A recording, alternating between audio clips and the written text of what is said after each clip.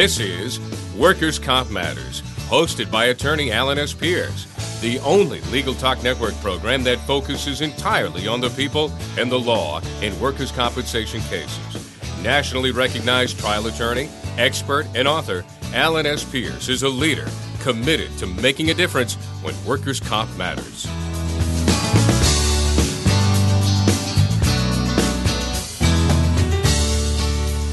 Welcome to Workers' Comp Matters. This is Alan Pierce on the Legal Talk Network, bringing you another edition of our show.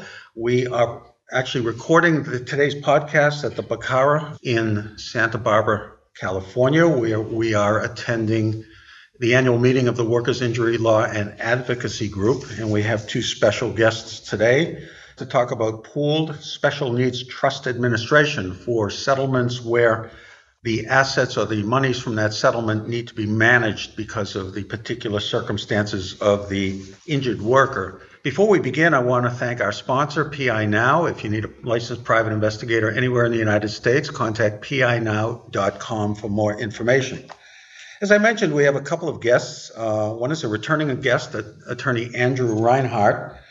Andy is from Richmond, Virginia. He is an attorney who handles workers' compensation claims on behalf of injured workers. He is a graduate of St. Lawrence University and Syracuse Law School in New York. He's a member of the D.C., Maryland, and Virginia bars.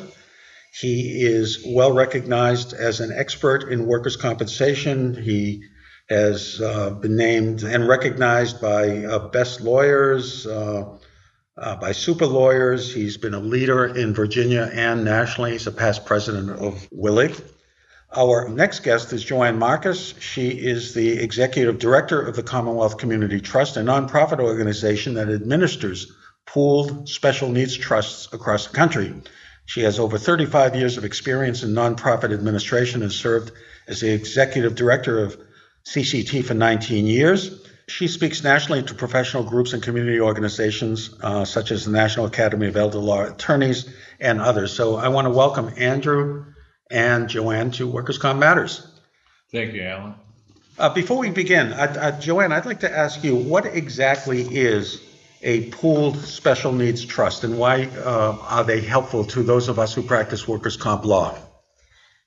A pooled special needs trust administers funds for people with disabilities, and particularly for people who are receiving government means-tested benefits such as SSI and Medicaid. We have the expertise to protect those benefits.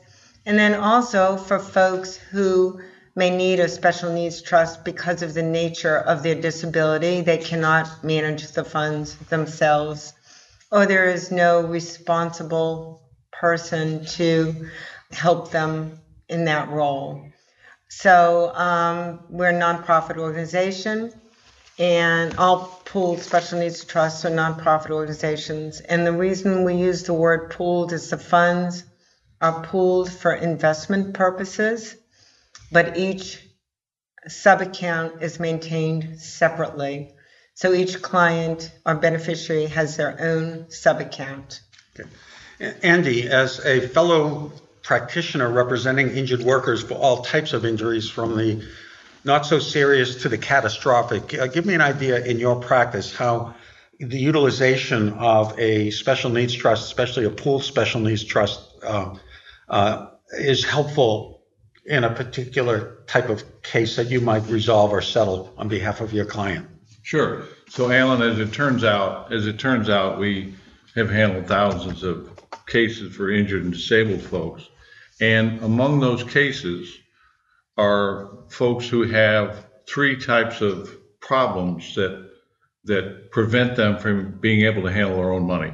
One is physical. An example would be paraplegic, quadriplegic, who possibly can't handle his or her money. Another problem might be mental incapacity from a brain injury, for instance. And a third problem is perhaps that someone may not be able to hold or handle the money, because in doing so, by having the money, they would be disqualified from various government services and monies like Medicaid and SSI.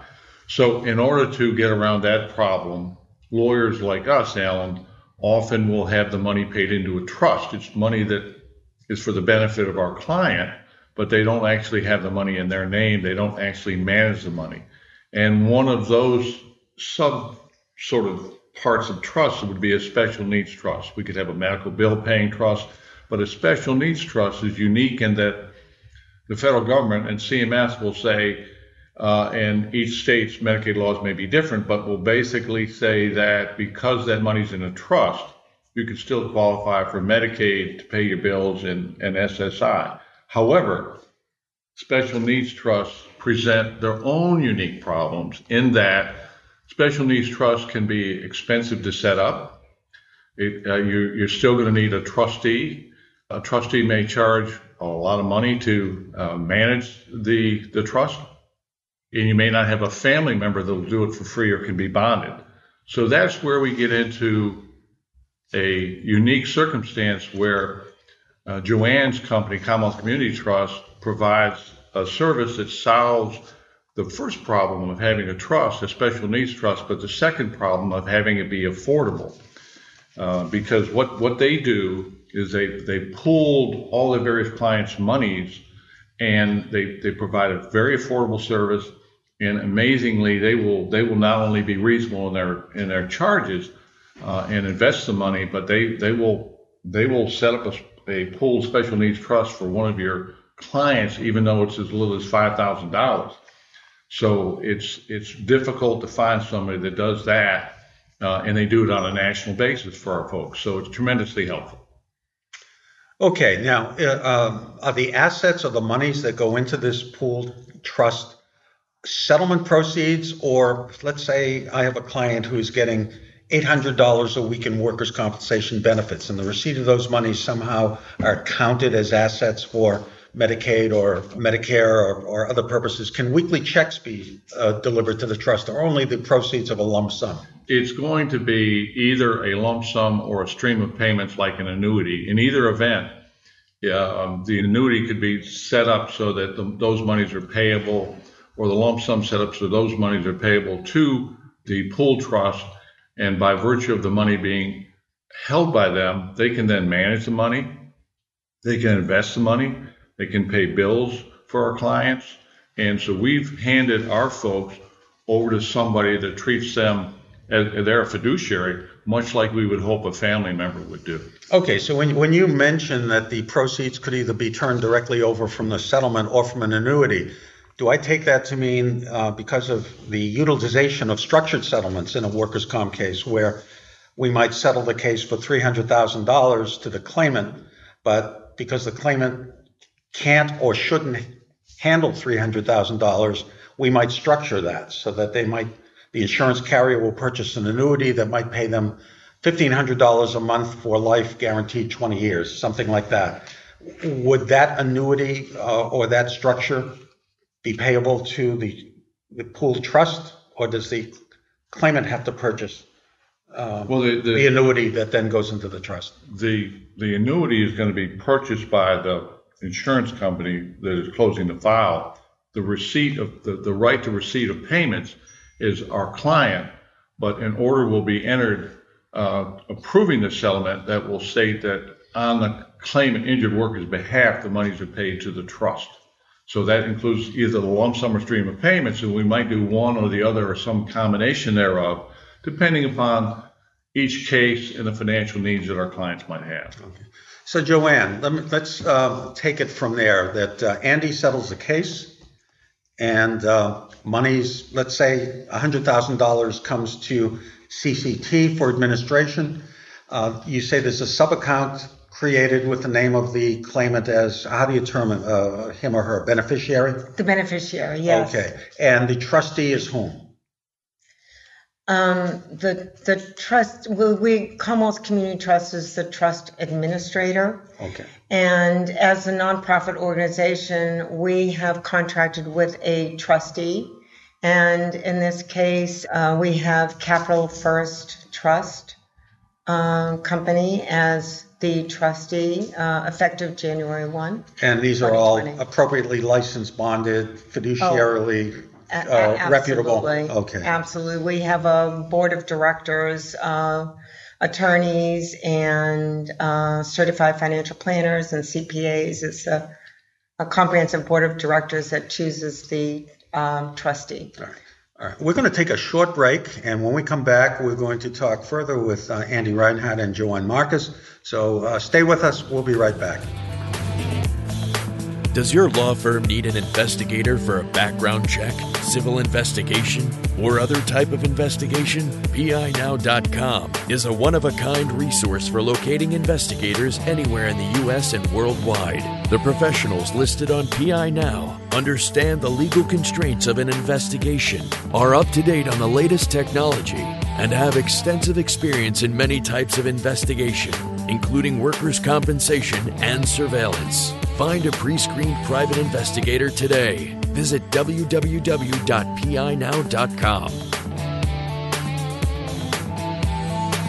Welcome back. We are again joining with Andy Reinhardt and Joanne Marcus talking about Pooled Commonwealth Community Trusts. That's the name of the company, but Pooled Special Needs Trust Administration. Andy, give us a real-world example. Give me an idea of one of your cases that you settled and why you chose, or at least felt it was in your client's best interest for the client himself not to have full possession of these funds, and why CCT, or Commonwealth Community Trust, was a vehicle of choice to accomplish your goal. Sure. So I'll just give the name of not our real client. I'll call him Billy. And in our case, Billy settled his workers' comp case for, let's say, $500,000. It's a lot of money. Congratulations to you for negotiating that. But the problem is Billy is brain injured. He has no family members that can manage the money for them, because even though they may love him and care for him, they're not equipped to manage the money. They're not equipped to invest the money. They can't be bonded. So we have to have a solution to that. We know the money has to go into a special needs trust for a number of reasons. We know that we have to also fund, as part of it, a Medicare set-aside account. So the payments to pay the professional administrator and pay the bills have to go through the trust. So we're looking for somebody that can do it a great job at a reasonable price. So Commonwealth Community Trust has been in business for 30 years.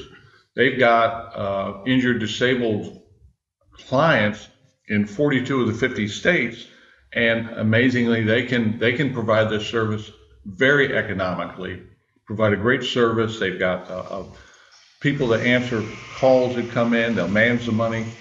They'll invest the money, and as it turns out, over time, it's the best choice for our client. Because they don't have a family member that can do this. Okay, so Billy's $500,000 goes into this trust. How much does Billy receive on a weekly or monthly basis? How does he receive it? And can it be varied if Billy wants to purchase a home or a vehicle, or use a larger sum of money than whatever he may be getting per month? How does that happen? Well, of course, the pooled trust acts as a fiduciary, and over time, they'll make decisions that is in our client's best interest. But up front, we're going to come up with a game plan that may be adjusted. For instance, we're going to know what is his monthly budget. How much money does he need on a regular basis? Is there enough money to buy a home, which could also be an exempt asset, so you can still qualify for Medicaid and SSI? Will he need somebody to serve as a nurse case manager? Will he need, in some of these cases, a very large home health care? Who's going to pay the home health care provider? So we may set up a combination of lump sum and annuities, and maybe a couple different annuities, all geared to, over time, providing all of our clients' financial and other needs. And it can be done through a settlement where the money ultimately is going to be administered by Commonwealth Community Trust. Mm-hmm. And let me just sort of give you another situation. I had a case not that long ago where one of my clients received a fairly significant lump sum settlement, not in the area that your client Billy received. And it wasn't long after that that there was some trouble in the marriage. A divorce ensued, and all of a sudden the other spouse was seeking a portion of the lump sum settlement, which was in the joint checking account of the household. Would something like this, especially in a marriage relationship, protect the assets from something like divorce or creditors or other entities? Yes, I believe so, because again, keep in mind that this money is in the trust for the benefit of the claimant, but it's not actually in the claimant's name, so he doesn't control that asset.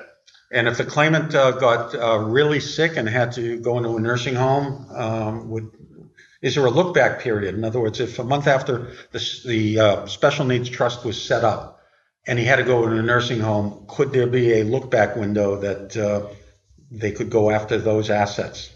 Well, there are going, if complications develop down the road, it's always possible that we could perhaps go back to the Workers' Comp Commission in my state or your local tribunal to seek some type of amendment of what is in the best interest of the injured worker. Okay. Now, do you have any questions for Joanne? I know you and Joanne have worked together. Well, maybe I have undersold their services. I think they do such a great job with Joanne. What other things can you tell folks that you do, and how it is that you're able to do your work for such a reasonable price? Well, as a nonprofit organization, we are committed to what is in the best interest of our beneficiaries. And we're very fortunate to have staff with that same focus in mind. We have professional staff that serve the beneficiaries. And the beneficiaries advocates. So primarily we're working very closely with people to determine what the needs of the beneficiary are for the funds in their trust. And they will have access for those funds for various purposes. But the trust is for the sole benefit of the beneficiary, and we always keep that in the forefront of our minds. They call, they get a person that answers the phone. We have an amazing website where the attorneys that work with us have access to documents and the process of joining. They can also call and get questions answered as needed when they're going through the process of setting up an account with us. We're very aware of our responsibility to provide the best quality services. And we always look forward to working with new attorneys and returning attorneys and new clients. So again, we're a charity, a nonprofit organization. We have an attorney on staff that's available to help as needed. And our primary responsibility as far as managing, investing the funds and dispersing the funds for the benefit of the beneficiary. Which brings me to mind, Andy, a couple of questions that just sort of came to me. Frequently, unfortunately, we have death cases in workers' comp where a stream of benefits go to the surviving spouse, and if there are dependent children under 18, the spouse generally will accept those benefits on behalf of his or herself and the children, but frequently, or at least not uncommonly, sometimes the surviving spouse no longer qualifies for dependent benefits under a workers' comp statute. She or he may remarry, or in my state may be self-supporting without the workers' comp benefit, but the children could be 8, 9, 10 years of age. And do you see utilization of a pooled special needs trust important for example, the benefits of children? Well, it certainly could be. As I mentioned, there are three types of categories, whether it's physical, mental, or legal problems with managing and holding money, and that could include minor children, because they are, for legal purposes, incompetent or disabled from handling money. Okay. Another question, and either of you could answer this. Frequently, those of us who handle workers' comp also handle other types of civil cases, and more often than not, I may have a client that is tenuous financial grounds, might be on SSI, might be receiving Medicaid. In other words, receiving a stream of benefits that are dependent on their or elder housing or subsidized housing, where monetary benefits might disqualify them. So if I were to achieve, for example, a $30,000 settlement from a rear-end collision, and the amount of money that client would receive might cause their housing costs to go up, might get them off SSI until it was spent down, could I arrange to have the proceeds of that settlement go into a pooled special needs trust, as opposed to then being delivered directly to my client and find that he or she loses other services? And we did that recently with Joanne. We have a client who is going to receive enough money that he will have some money set aside for the future, but will also purchase a home. Even though the home itself may be an exempt asset, and this varies by state, the mere receipt of money will disqualify him in Virginia for the first month. So even though it may be a short-term usage of the trust, Commonwealth Community Trust Pooled Trust, it's still vital to have that option that we would not otherwise have at a reasonable price. Yeah, and I think this kind of underscores for our listeners, especially those of us out there that practice workers' comp and deal with monies on behalf of our clients that we sometimes have to fight very hard to achieve. And, I have always taken a position, our responsibility to their attorney doesn't end when we have these signed, stamped settlement papers and the fee and the other checks are disposed of. We're not doing our job with respect to the monies our clients receive unless we think these things out. And years ago when I started in this business, it wasn't like this at all. We'd move a case and we'd go on to the next one, and we're not doing our clients a service if we're not aware of all of this. That's why oftentimes at the back end of one of our cases, we are effectively engaged in or hire other lawyers to assist with, in effect, estate planning. We're planning their financial well-being with the assistance of other experts like an estate planning expert, a Medicaid expert, a Medicare expert who we work with, and then someone like Commonwealth Community Trust. They have a full financial plan for the future. All right. So, Joanne, if somebody wanted to get in touch with you and Commonwealth Community Trust, just give us contact information. Absolutely. So our phone number is 804-740-6930, and our website is trustcct.org. All right. Well, I want to thank you both, Joanne and Andy, for being guests on Workers' Comp Matters. And I want to thank those of you out there who listen, and thank you for listening. Look forward to our next show. In the meantime, go out and make it a day that matters. Bye-bye. Thanks for listening to Workers' Comp Matters today on the Legal Talk Network, hosted by attorney Alan S. Pierce, where we try to make a difference in workers' comp legal cases for people injured at work. Be sure to listen to other Workers' Comp Matters shows on the Legal Talk Network, your only choice for legal talk.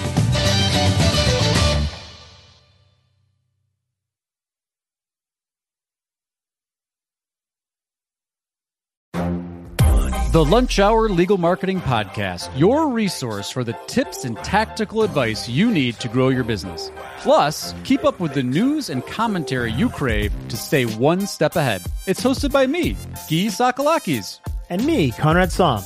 Every other week, we break down the issues holding back your marketing strategy and talk about the changes you need to be prepared for.